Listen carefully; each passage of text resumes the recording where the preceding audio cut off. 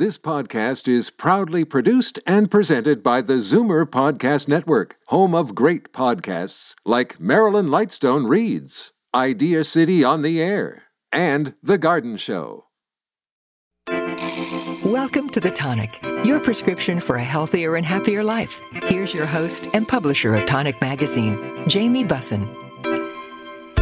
Hi, I'm Jamie Bussin. I'm a former commercial litigator who used to weigh 242 pounds. When I was 38 years old, I lost over 50 pounds through a regimen of exercise and better nutrition.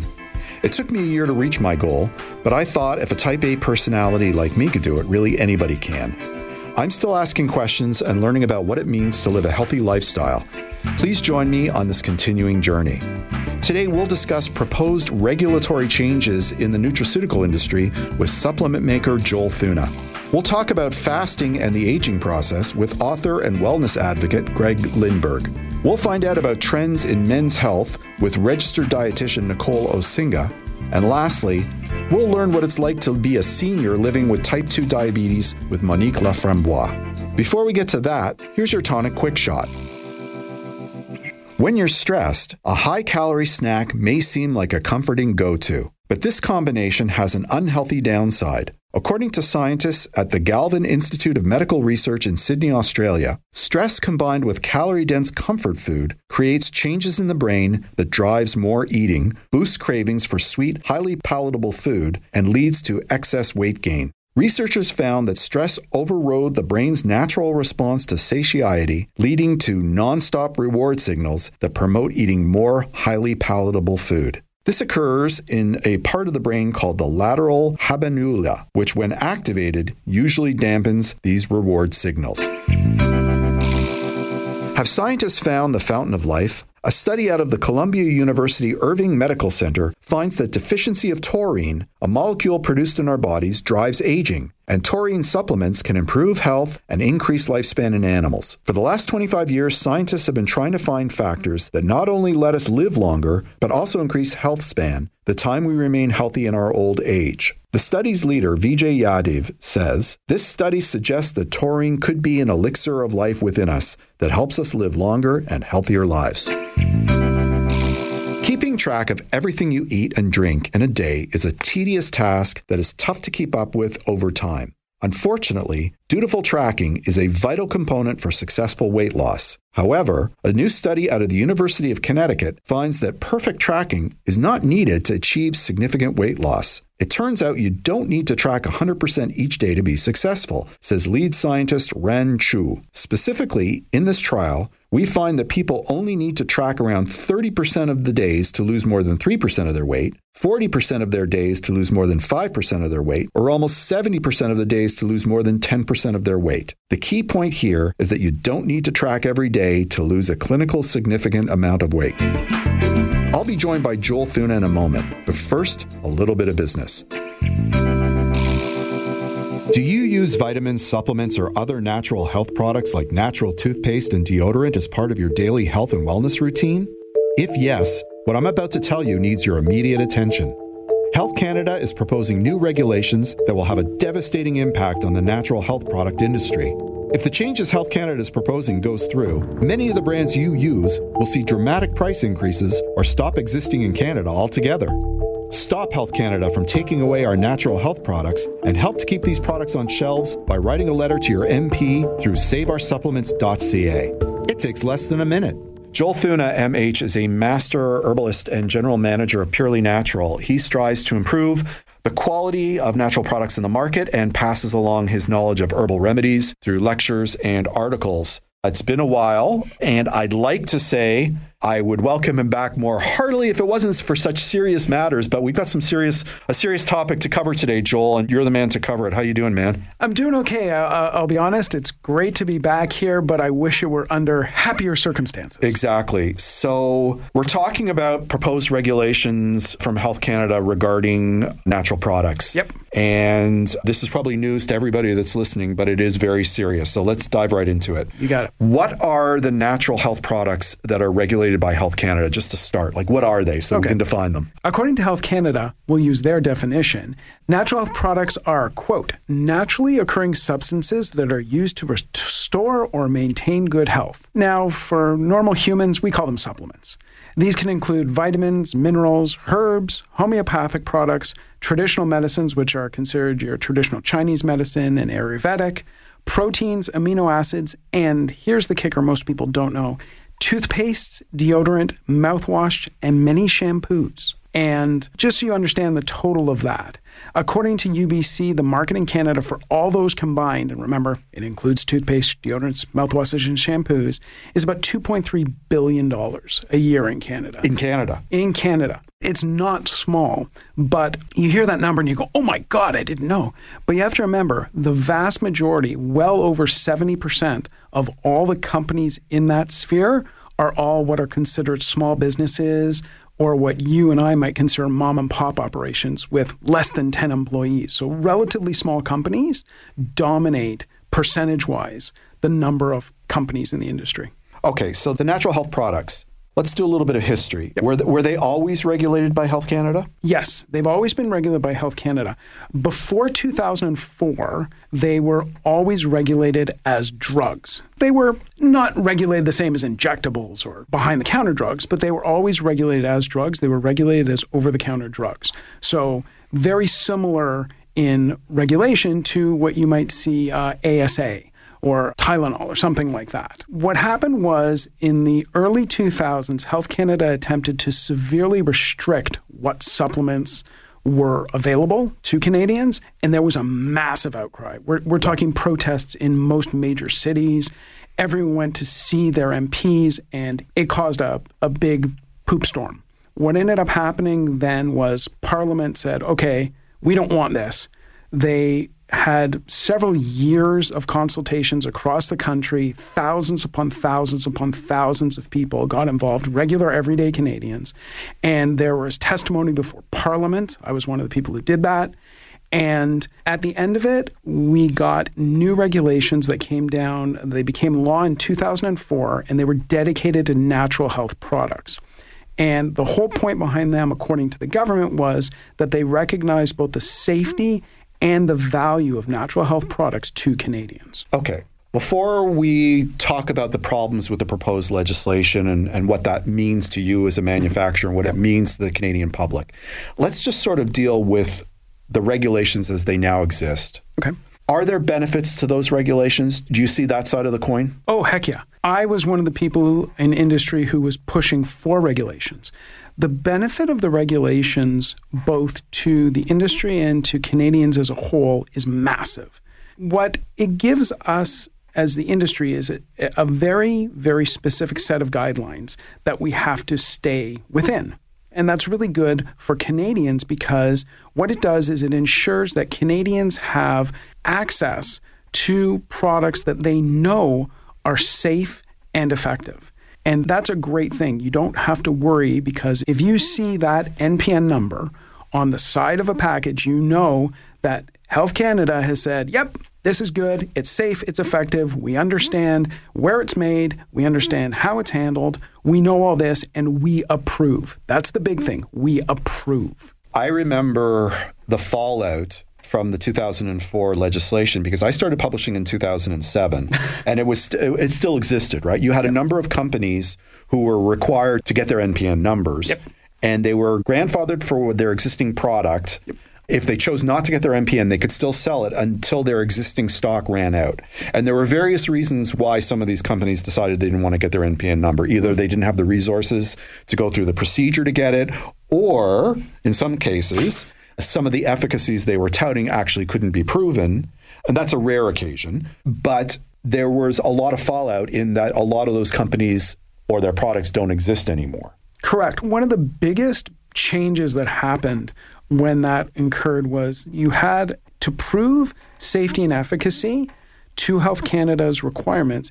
You had to make sure that you had enough of active ingredients in your product. Right. And if you look around the world, that is a huge problem in most jurisdictions, but not in Canada.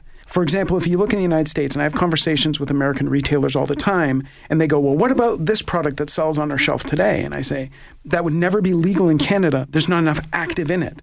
So yeah, you're marketing based on this ingredient saying that it can do this, but you'd have to take 40 capsules to get a daily dose. It's ridiculous. In Canada, we don't have that issue. If the product has an MPN, there's enough of active in it that it's going to work. Okay. So let's talk about how products are currently regulated. Like, so for example, if you had a new product that you wanted to bring out, what are the steps that you have to take in order to get that NPN number? Oh, yeah.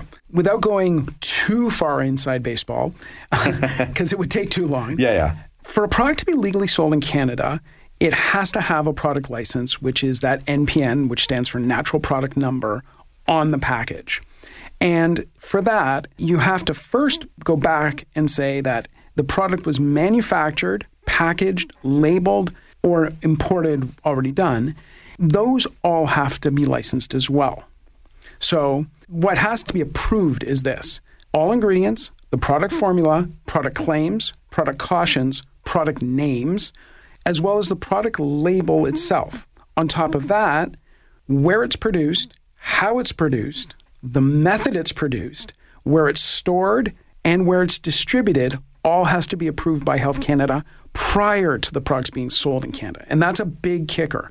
Many other jurisdictions have requirements to be approved, but it's post-market approval. So after you're already selling. Right. In Canada, we went with you have to be approved before you can sell anything. And as a manufacturer, I know that there's a lot of hoops that you have to jump through. Like, that's a lot in order to bring your products to market. But I think it's a system that you can work within, and there's benefits to you because you have that credibility of having Health Canada NPN number on it, right? Oh, definitely. Essentially, we have to first get the site license. So Health Canada has to approve our facility where we manufacture. They have to approve every aspect, and I mean every aspect. How the building's built, how we lay out our machinery, how we train our staff, right down to how we even wash our hands and what we wear and don't wear. Anything they feel can possibly have an effect on product quality is regulated. Once we have that, then we can start applying for product licenses. Right. Then, to apply for a product license, you have to talk about every ingredient, why it's in the formula, how much is in the formula, the rationale behind the formula itself, wow. Evidence of safety and efficacy both for each ingredient and for the product itself. And we have to provide label copy to them for them to approve, including claims, cautions, the name. And the big thing people have to remember is Health Canada currently can reject a license based on any one of those points. It's not a system where you have to have 70% or 60%. No. It's 100% or it's not approved. Okay. That's it. All right. So we have this paradigm that's set up. Now let's talk about these changes that are being proposed on top of what already exists. Can you give us a summary of what Health Canada is proposing? Sure. The current system's complex, expensive, and difficult to comply with, but we're okay with that. It's slow, but we're okay with that. Health Canada now wants to price and regulate supplements out of existence. What they're planning on doing is bringing in a suite of new fees. And we're not talking one or two. It's a raft of them. They want to charge everyone involved in bringing a natural health product to consumers, other than the actual store itself, everyone else, fees just for the right to exist. That is manufacturers, packagers, importers, and distributors. And it's not a one-time fee. They want to do it each and every year. And then for every product, each and every year. And I want people to understand this. Health Canada wants hundreds of millions of dollars from our industry every year. It's not satisfied with the $6.7 billion it got from Canadian taxpayers this year. It wants more and more and more. Health Canada is growing in size and expense, and they want to do it on the backs of our industry, which in turn is going to be on the backs of Canadian consumers. So what are the impacts of these proposed fees and levies? Like for you, let's talk about what it means to you in terms of the manufacturing. Okay. Well, we're a small business. You know that. Yep. We're small. We're a family-owned, family-run business. And we make everything we sell. We have all our in-house regulatory. We do everything in-house because that's just how we do it. But it's not uncommon in the industry. And just for looking at things, Health Canada wants to charge every company in the wholesale supply chain up to $23,071, it's a very specific number, dollars each year just for the right to exist. Nothing else. So that's $23,000 pure expense out the door. On top of that, they want to charge each individual supplement license $500 each year. So you've got that. Then on top of that, if we wanted to go and apply for a new product license, because our industry is based, and you know this, it's based completely on new innovations, new clinical trial comes out, and you want to come out with a nice, effective product based on new information, the fee to apply can be as high as $58,000. And the problem is, Health Canada not only wants to charge just a tick under $60,000 for the right to apply, not to get the license, just to apply for it, they also want to extend the time it takes to get the license. So they want us to pay more or an exorbitant sum to get worse service. That one doesn't make sense to me. And some small businesses have calculated, I've had conversations with some friends of mine that are in the industry as well, that this is going to cost over $300,000 each and every year. On top of that are the other fees, which we'll get to a little later.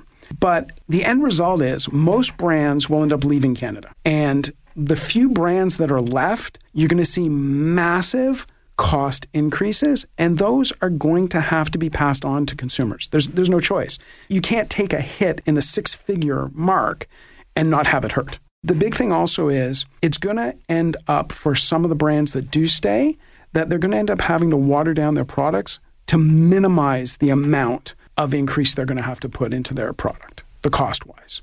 And we haven't even got to the packaging. And that's sort of like a hidden cost, as you were. Can you explain that one? So Health Canada put forth a proposal that's now going into regulation, which is, it's called simplified labeling or simple labeling. They want to standardize labeling for natural health products. So you pick up two products and they look very similar, whereby now you've got branding and all that other fun stuff. The problem is to standardize it, it ends up that you have to massively increase your label size. For what I'm saying, for example, we looked at it. One of our products right now, we have 30 capsules in a bottle. It's in a standard, regular vitamin bottle per se. We're going to have to quadruple the size of the bottle. Still put the 30 capsules in, but quadruple the size of the bottle.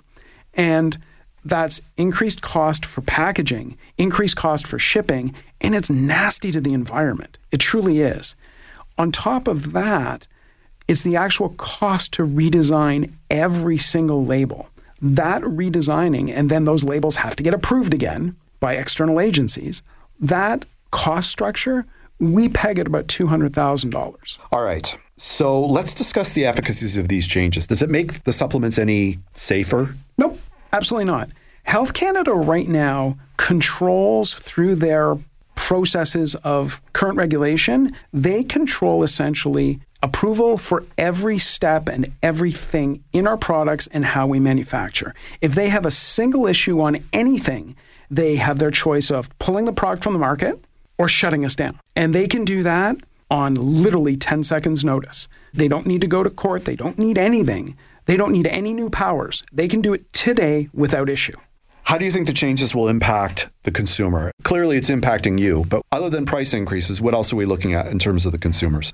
Well, our industry did a survey and found that 70% of companies currently selling in Canada would pull out of Canada. That's 70%. That is the majority of what you see on store shelves gone. What the brands that will stay have found, it's going to reduce the number of products they sell dramatically, and every product they sell will go up substantially. In addition, the other big thing is your little local health food store won't be able to survive. The reason they won't is you lose 70% of what's on their shelf. There's nothing left. Yep. They can't make it economically. If listeners are concerned, what should they do? First thing you want to do is go to a website called saveoursupplements.ca. On there, you'll find that there is a template. It takes under 1 minute to fill in to send to your local MP telling them this concerns you and you want action done. After you've done that, what I did and what I'm telling people to do is to call your member of parliament and let them know this is not something simple. You're concerned. You really, really want this fixed. You want them to do their job and fix this so that you can have your supplements. And lastly, what I would say to do is talk to your local health food store, supplement store, gym, fitness studio, etc. Tell them what's going on so they can tell their members, because it matters to their members. Fantastic. Thank you so much for coming on the show today to explain that. Thank you very much for this opportunity. I appreciate it. That was Joel Thuna. We have to take a short break, but when we return, we'll discuss fasting and the aging process on The Tonic. Lumia is a premier eye surgery center that offers a full range of vision correction options with the most cutting-edge technology in elective eye procedures like LAL, a revolutionary adjustable cataract procedure. Co-founded by two of the top surgeons in Canada, Lumia is a team of ophthalmologists, optometrists, and eye care professionals dedicated to delivering a best-in-class patient experience that provides better vision without the use of glasses or contact lenses. For more information, visit www.lumia.io. Would you like to stay younger longer? Lifelong Labs can help you prioritize your health, mind, and body to keep you living longer, healthier, and happier. Lifelong Labs provides you with an exceptional take on fasting, exercise, nutrition, and cold exposure that gives you transformational results. Lifelong Labs has the secret to reversing aging. Join the Lifelong Labs community. Visit www.lifelonglabs.com. Welcome back to The Tonic, your prescription for a healthier and happier life. Here's your host and publisher of Tonic Magazine, Jamie Bussin. Greg Lindberg is an entrepreneur, philanthropist, and author turned wellness advocate. He attended Yale University, where he completed his bachelor's degree in economics in 1993. He's acquired and transformed more than 100 companies that were either failing or underperforming and are now worth billions of dollars. His experiences and challenges as a business leader inspired him to author 2 books, Failing Early and Failing Often, How to Turn Your Adversity into Advantage, published in 2020, and 633 Days Inside, Lessons on Life and Leadership, published in 2022. For the last few years, his mission has been focused on helping people reach their ultimate potential through wellness, longevity, and leadership, housing all of these initiatives under his new brand called Lifelong Labs. Welcome to the show, Greg. How are you? Wonderful. Thanks for having me. Oh, my pleasure. So how did you develop your passion for wellness and longevity? How did that come about? That's a great question. I've always been interested in wellness and longevity, and it really hit home for me when I was sentenced to an 87-month prison term, which was later vacated, and I was released when the convictions were thrown out. I was sitting there thinking, I've got 87 months. How do I turn that time back? How do I turn back the clock of time? How do I get 87 months back? And I realized I had to come up with an anti-aging program. So by the time I got out, which unfortunately was only 633 days, 21 months, not 87 months, I'd be younger than the day I walked in. And miraculously, after studying all the literature and reading thousands of medical journal articles while I was sitting in a prison cell, I was able to come up with a program that quite literally has reversed aging. Okay, so maybe we'll bring you back another day and we can discuss your jail term. In my previous incarnation, I was a litigator, so there may be some synergies there. So did you actually start your wellness journey while you were incarcerated, or did it happen after? Well, it's a great question. I was studying before I went in. I was really studying something called the sirtuin activating compounds, which are the compounds that activate when you're hungry. And the latest longevity research is all about these things. NAD is an example of them, NMN, nicotinamide mononucleotide. All these compounds are really what we call sirtuin activating compounds. They activate mitochondrial biogenesis and neurogenesis. And there's a lot of compounds you can take. On the outside, today you can get NAD injections. Of course, when you check into a federal prison, none of that's available. You're lucky to get vitamins. So I had to create old-fashioned, without any compounds, a way to achieve this longevity. And all the sirtuin activating compounds, they have one thing. They're hunger mimics. They mimic the feeling of being hungry. So I decided it's really simple. I'll just restrict my calories. I don't have the compounds to restrict my calories. I'll just do it manually and stop eating. So that's what I did, and the results were amazing. So are you talking about sort of fasting or, time unsugared fasting? Is that what you're talking about? Precisely. Calorie restriction has been studied in tens of thousands of studies and medical journal articles. And calorie restriction and intermittent fasting and time-restricted eating and long fasting, all these different names for it, comes down to one thing. When you move from a glucose metabolism to a ketogenic metabolism and you start to burn your triglycerides, which is your fat, instead of your sugar, your body repairs itself. It's quite simple. We all have a built-in repair mechanism. Every one of us, we just have to stop eating for at least 24, maybe 48 hours to burn up all that glucose. It really helps if you exercise. That burns your energy as well. It burns the glucose faster. When you move to the ketogenic state, the ketogenic metabolism faster, and your body repairs itself through a process of mitophagy, which is repair of the mitochondria, through autophagy, which is repair of the cell, and these little organelles in the cell called the mitochondria, they come to life when they're starving. When they're fed fat and they sense starvation, bacteria come to life. Bacteria are actually immortal. Bacteria, there's a lot of studies on them. The mitochondria are actually ancient bacteria that got assumed into the cell. So all this stuff happens when you simply stop eating. Okay, so when you throw out a phrase like stop eating, I want to understand better what that means, because it's going to mean different things to different people. What does it mean to you? Are you doing the intermittent fasting, or are you doing straight up fasting? So when I say stop eating, the key to fasting is to embrace the principle of hormesis. And hormesis is defined as a stress on the body that doesn't kill you. And so if this ultimately kills you, you stop eating forever, you're going to die, right? Or you stop eating for 30 days, you might die. So they've done studies up to 10 days, very safe for most people. Of course, don't do any of this without consulting your physician. The punchline is the program I developed, I started doing 24-hour, then I went to 48-hour, water-only fast, and then I went to 66, 72, and by the end, within about 6 months, I was doing 96 hours a week. And to make it easy, I do 90 hours a week. I've done, this week, I'm on my 97th consecutive 90-plus hour per week fast. For the last 97 weeks, I fasted 90 hours a week. So that's like 8,000 hours of fasting totally. And I literally had gray hair. When I started this process, my hair is dark red naturally now. Okay. My body's been transformed to that of maybe a late 30-year-old at age 53 here. Okay, so you've talked about the fasting. What are you eating when you finally get to it?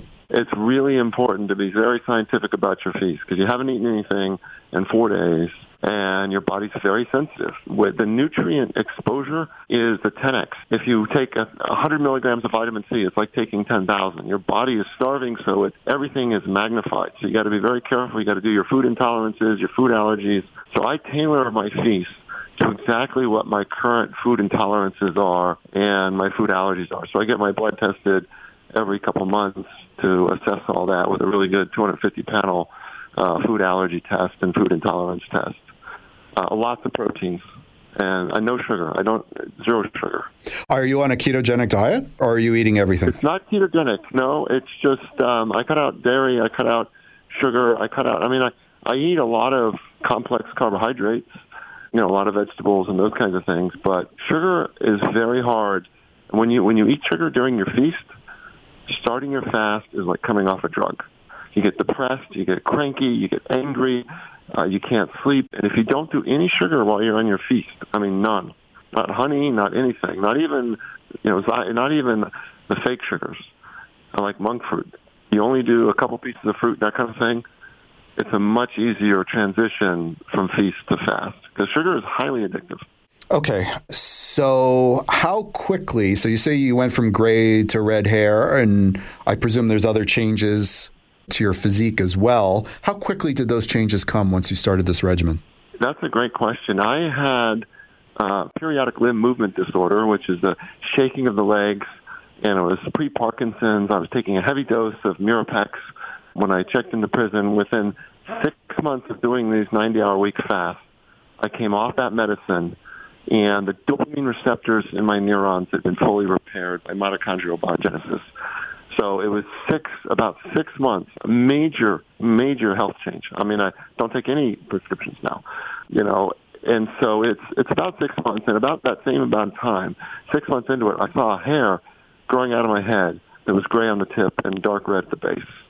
And that was my eureka moment. It's like, holy cow. I asked a good friend, it's like, what is the give me one incontrovertible piece of evidence that this anti-aging program works. And he said, without question, when your gray hair turns red. And I said, this is it. Here, I pulled that hair out. I kept it. Here's a piece of hair that's growing in. New hair is red. Old hair is gray. And now today, I mean, I probably have a few gray hairs left, but you can't even see it anymore. It's crazy how well this works. So, how shall I put this? I'm going to play devil's advocate for a bit. The type of fasting that you're recommending, the people who would subscribe to lifelong labs and enter into the process and whatever, are the expectations that they should be fasting for as long as you are? Is that the plan? No, and that's a great question. I'm glad you asked that. Any amount of fasting, just like any amount of exercising, is important. Get out and just do a daily walk. Just eat one meal a day. Do the 18 hours of fasting, 6 hours of meals. Any little bit, life is incremental. Any little bit helps. I think an 18-hour fast and a 6-hour feast period per day will add 10 or 20 years onto your life. That's what the studies say. I think a 2-day fast, if you do a 1-week, 48-hour fast, I think that'll add many decades onto your life. And if you go 60, 70 hours a week, that'll start to reverse aging. And at 90 hours a week, very extreme, and it took me a year to get up to that level or longer, you can actually see month to month the reversing of the aging. You can see your wrinkles going away on your skin. You can see the collagen coming back. I had a divot on my nose that's filling in because there's more collagen. You can see the hair turning your natural color again. You can see your muscles getting sharper, your brain getting sharper from the neurogenesis. Everything's working better. Your testosterone going up if you're a man. It's profound. Time for one last question, and that is if somebody's interested in what we're discussing today, what is the best way to get more information? Where should they go? My goal as an advocate, I'm not trying to make any money. You can go to my website and download my book for free at greglindberg.com. My goal is to spread the word on this and to help people achieve their inner greatness. And one thing I noticed when I was in a federal prison, there's a greatness within every single one of us. And that greatness starts with health and wellness. So the information's out there. I've done a bunch of videos. There's a free book download. Start small. Start today. It's transformational. Fantastic. Thank you so much for coming on the show today. Thanks for having me. Enjoyed it. That was Greg Lindberg. We have to take a short break, but when we return, we'll discuss trends in men's health on The Tonic. Tired of lineups at your pharmacist? Why not try PharmaZ at the Zoomer store? Powered by the Health Depot, an Ontario-accredited pharmacy, PharmaZ offers a concierge approach to filling, refilling, and managing your prescriptions with free delivery anywhere in Ontario. To get started, visit zoomerstore.com and click on PharmaZ. And then click on the Circle of Care Pharmacy program for your free initial consultation with a clinical pharmacist. Don't wait. Go today. I'd like to give a shout out to our new sponsor, Omega Alpha. This company is 100% Canadian owned. Their team consists of allopathic and naturopathic doctors, nutritionists, researchers, and other scientific professionals, all led by their CEO, Dr. Gordon Chang. Formulations are created on their 40,000 square foot facility located in Toronto. Omega Alpha uses only the highest quality ingredients to manufacture the most efficacious yet price-friendly nutraceuticals. For more information about Omega Alpha, visit OmegaAlphaInc.com. Welcome back to The Tonic, your prescription for a healthier and happier life. Here's your host and publisher of Tonic Magazine, Jamie Bussin. Nicole Osinga is a registered dietitian with the College of Dietitians of Ontario and holds a bachelor's and master's degree in human nutrition. She can be seen sharing nutrition tips, helpful tools, and trustworthy resources on national print and television outlets, including Global Morning Show and W Network. Nicole's practice areas include women's health, digestive health, diabetes, cancer, and finding balance within it. Hi, Nicole. Welcome back. How are you? Hi, Jamie. I'm good. Thanks for having me again. So last time you were on the show, we talked about women's health issues, and I thought it's only fair, because approximately half of our listeners are male, that we talk about trends in men's health. You up for the task? Absolutely, I am. Here we go then. Are there any gender-based differences in how alcohol consumption can impact men versus women? If so, how? Yes, it's a good question. And I think, what we're seeing too is the general population is trying to sort of reduce their alcohol intake. But, in terms of alcohol intake in men versus women, alcohol will affect women a little bit quicker, short term, and potentially have, longer lasting effects and potentially more long-term negative health effects typically. So, yeah, it is definitely interesting. And that's due to, the water content in a woman's body and a few other mechanisms there. But yeah, in general, we're definitely seeing sort of a decline or people wanting to reduce their alcohol consumption in the general population. Okay, so focusing on men specifically, what would be the immediate health improvements if someone were to quit or limit their alcohol intake? Absolutely. So, if we were to limit or quit our alcohol intake, we're probably going to see a lot more restful sleep. Even if we're sort of getting the same hours of sleep after consuming alcohol, without alcohol, we're actually getting into more of that REM sleep where we actually truly recover. We're going to feel more energized the next day, and potentially that's going to impact our lifestyle choices. If we feel like we have more energy, we're more likely to engage in physical activity, as well as, a reduction in dehydration if we're really limiting alcohol intake, and that can affect things like digestion, organ function, etc. So really, really definitely a number of immediate improvements for reducing the alcohol intake. Okay, I'm not sure how many Gen Zs listen to the show, but, health priorities for men sort of changes as we age. So can we walk through the different ages? And I think maybe we should spend a little more time with maybe, I don't know, millennials and us older folk, and I'm putting myself into that camp with like Gen X and boomers. Right, absolutely, yeah. So starting sort of in the teenage sort of years, that's really when our bone health is developing, and we're laying down a lot of bone mass. So we're going to really want to focus on getting enough calcium and vitamin D. I think even just the conversation of food versus supplements, vitamin D is something that, at least in Canada or even North America, pretty much everyone should be supplementing with. Those are going to be the key years to focus on during the teen years. Our energy requirements are a little bit higher during that time too, so just making sure we're getting enough calories and energy for that proper growth and development.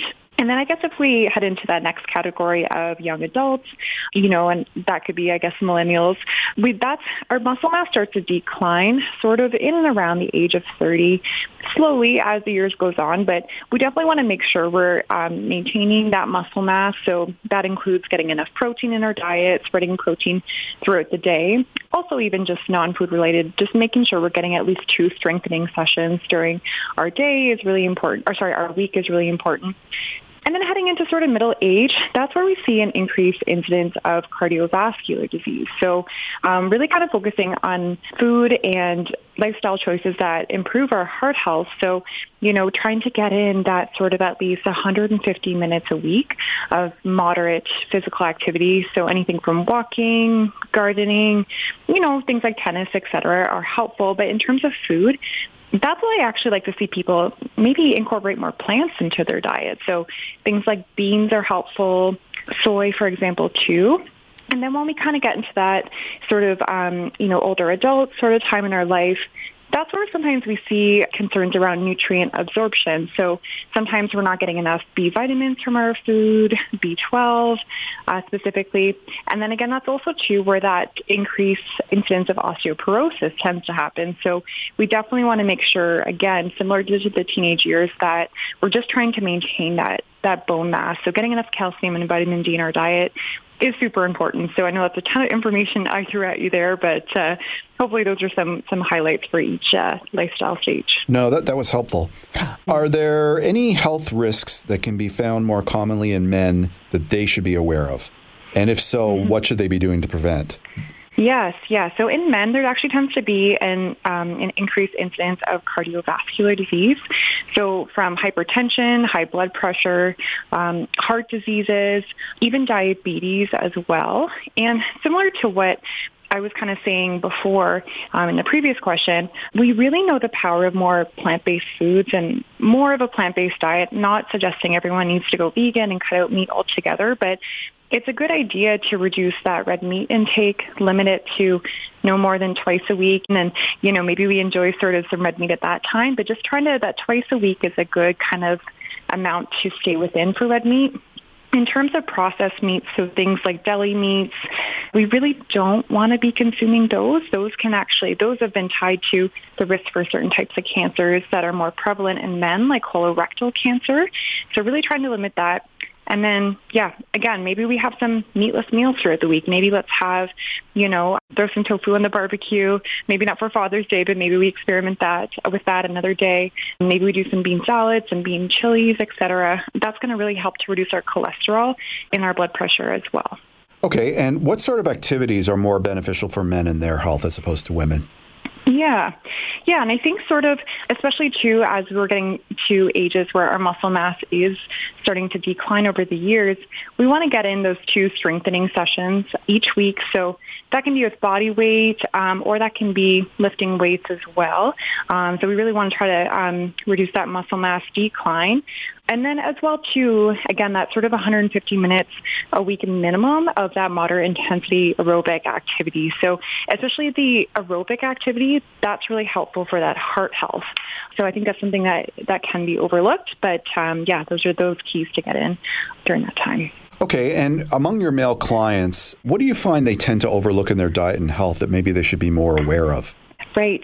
You know what? I think often we overlook how much fiber we're getting. And most people I work with aren't getting enough fiber. And we know fiber is helpful for digestion. But sort of what I mentioned before, too, fiber can be helpful for keeping that cholesterol at bay, especially during that middle age where cholesterol tends to be higher and we see more males being placed on cholesterol-lowering medications.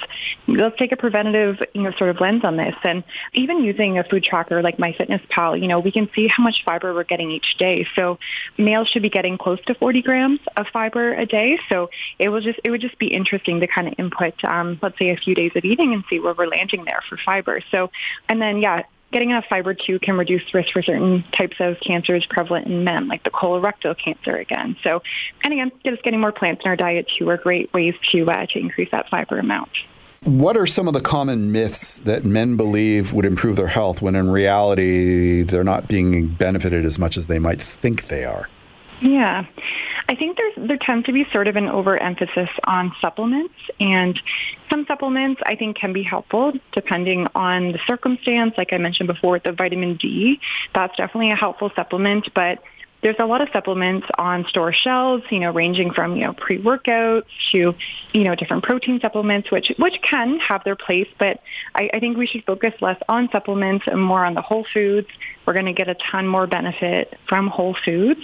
And even just maybe to piggyback off of the one comment about protein powders, I think there's also almost an overemphasis on getting a ton of protein in our diet.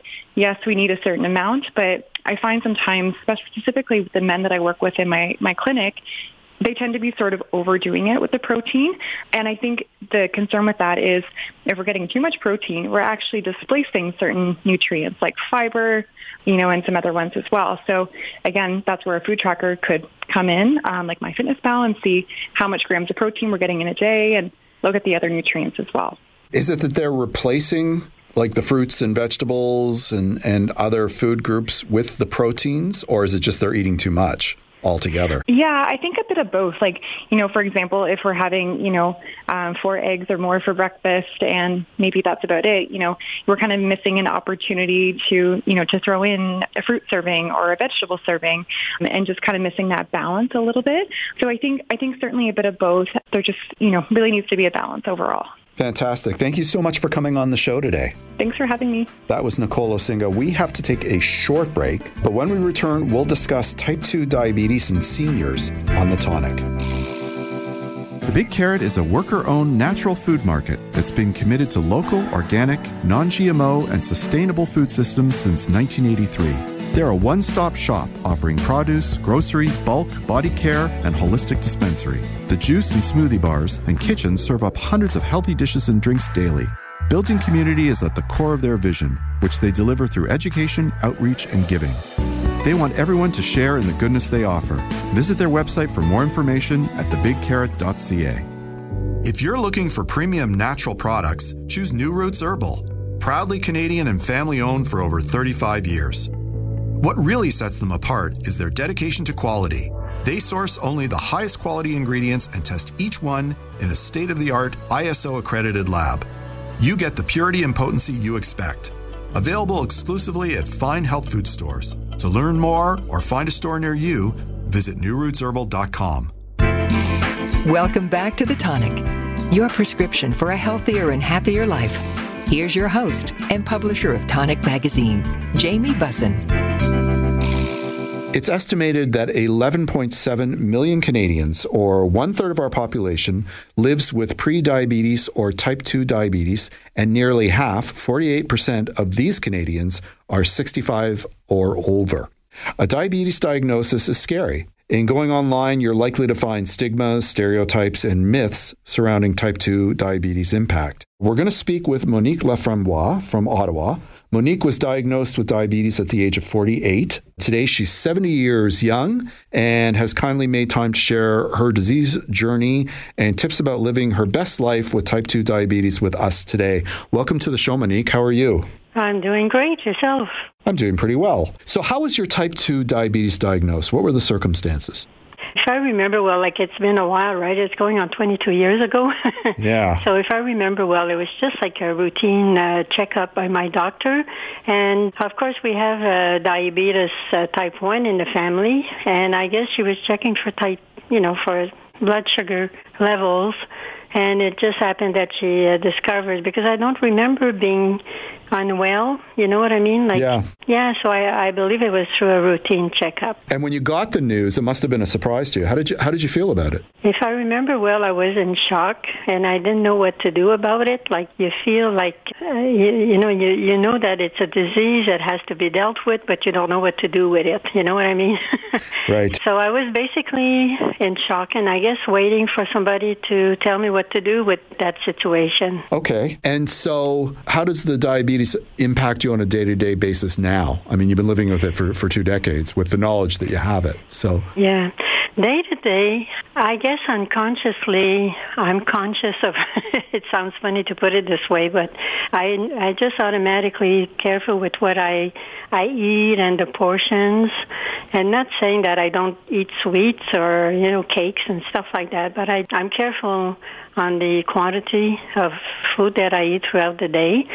And I do exercise during the week to permit myself to have a little bit more quantity of maybe sweets once in a while, during the week. Yeah. Yeah, all together, I just go through each day, like I say, just being careful of what I eat and the portions and, monitoring my blood sugars, of course. And so that's basically what I do. So now that you're aware that you have diabetes, are you noticing if you're fatigued or tired or if you're feeling dizzy or any of the manifestations of diabetes? I know there's a situation called hypoglycemia. Yep. And that's low blood sugar.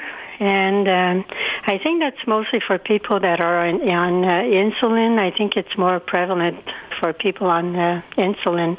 But on the day-to-day, I find that sometimes around 3 o'clock in the afternoon, I do get a bit, I don't know how to call it. I just feel it like my system tells me, you need something like a little treat, like either, and I usually have walnuts or like some nuts. Yeah. That's what I enjoy. So you feel you feel peckish. You're a little bit hungry at that time of day. Yeah, and you can have a fruit too. Like certain fruits are better than others. But sometimes I like to have dates. But the problem is with dates, you can only have 2. Yeah. Because they're full of sugar, right? Like there's a lot of sugar. Yep. So that's basically how I deal with it. I just have a little snack or something. If I'm outside, let's say, I just have walnuts in my purse or something like that. So in doing that, are you managing your blood sugar levels? Like, is it just making sure that you're having regular food intake, or are there other things that you're doing to help manage the issue of your blood sugar levels? I just took a note there. To make sure that I don't have low blood sugar, what I do is I make sure that each meal, especially lunch and dinner, that I have protein. I find protein sustains you throughout the day, and that's for everybody. Yeah. So, anybody... all humans should be eating proteins, right? It's good. And I find that helps a lot in my case. Just, prevents me from having low blood sugar. And, of course, I have my carbohydrates and, like a full meal, like good meals. I got it with bread or, some type of carb. And that seems to help me a lot. Are you dealing with diabetes on your own, or do you have people that are assisting you with your care? No, the only person that really takes care of my diabetes with me is my family doctor. Like I go for A1C blood tests every 3 months or more, like sometimes 6 months if I'm doing well. It depends on the family doctor. But besides that, I have newsletters from Diabetes Care Community and from Diabetes Canada. And they're good with support suggestions, like for recipes, and they talk a lot about different care, like eye care, foot care, stuff like that. And they give a lot of good information. I've also participated in online conferences with Diabetes Canada and actually been discussing diabetes with other diabetics. So I find that's a good support. And I always say if you can find support like in your region, like face-to-face, like you meet up with people that have diabetes, that would be more interesting. But online is fine, too. It's pretty good. You get a lot of information, and you feel like you're being supported in some ways, What would you tell somebody who's been diagnosed with type 2 diabetes? What should they know based on your experience? Based on my experience, when I first was diagnosed at 48, and even today I find people don't know what diabetes is. People think you can't eat sugar, and it's not that at all. It's more elaborate than that. But if somebody's just diagnosed, I would suggest they find a support system in their area if possible. And if not, go online and try to get somebody, some people online or like Diabetes Canada or the Diabetes Care Community, and they will assist you in the sense you can ask questions, I'm sure, and stuff like that too. I found that like the first 6 years or maybe more of my diagnostic, I found that I was a bit lost, and if it would have been controlled better at the beginning, I don't think I would have increased, like the disease wouldn't have increased. But mind you, I was told that it's, in my case, it's genetic, like there's diabetes on both sides of the family, my parents, a nephew who's a type 1 diabetic, and another brother who is a type 2. So it runs in the family, so it's genetic. So that's a bit harder to control, I was told. So, but I think a good support group, do it on your own, even online, and join like Diabetes Canada or the Diabetes Care Community, and take your information from there, and it's going to help you morally too. And of course, do exercise, find something you enjoy. And I think that's basically what it is, that because you can't dwell on it all the time, you know what I mean? Like, okay, you have diabetes, deal with it, find ways of dealing with it better, and take care of your blood sugar levels, and then just live. That's the way I look at it.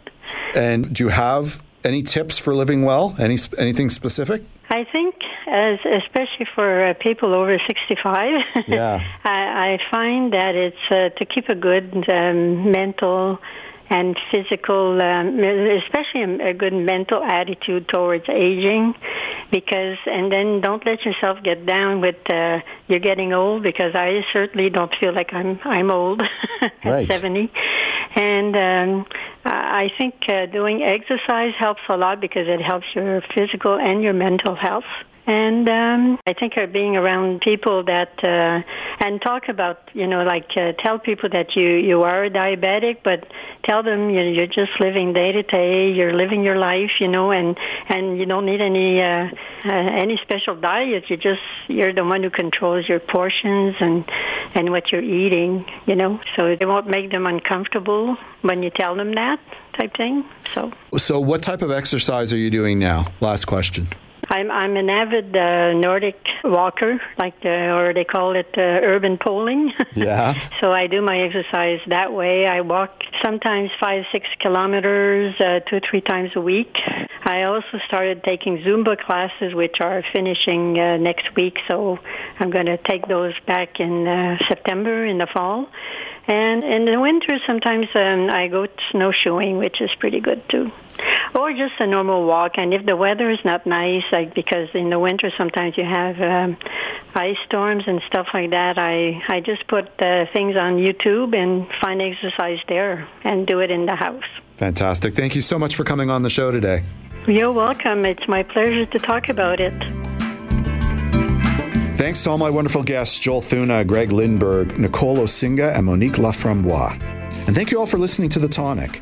You can listen or download this episode as a podcast with full show notes, contact information for our guests, and links at thetonic.ca.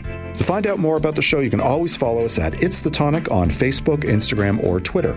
For great articles by amazing health and wellness writers, be sure to pick up your copy of the Tonic Magazine, which is available free on racks at over 100 locations across the GTA and delivered with the Globe and Mail to home subscribers in Toronto west of Victoria Park.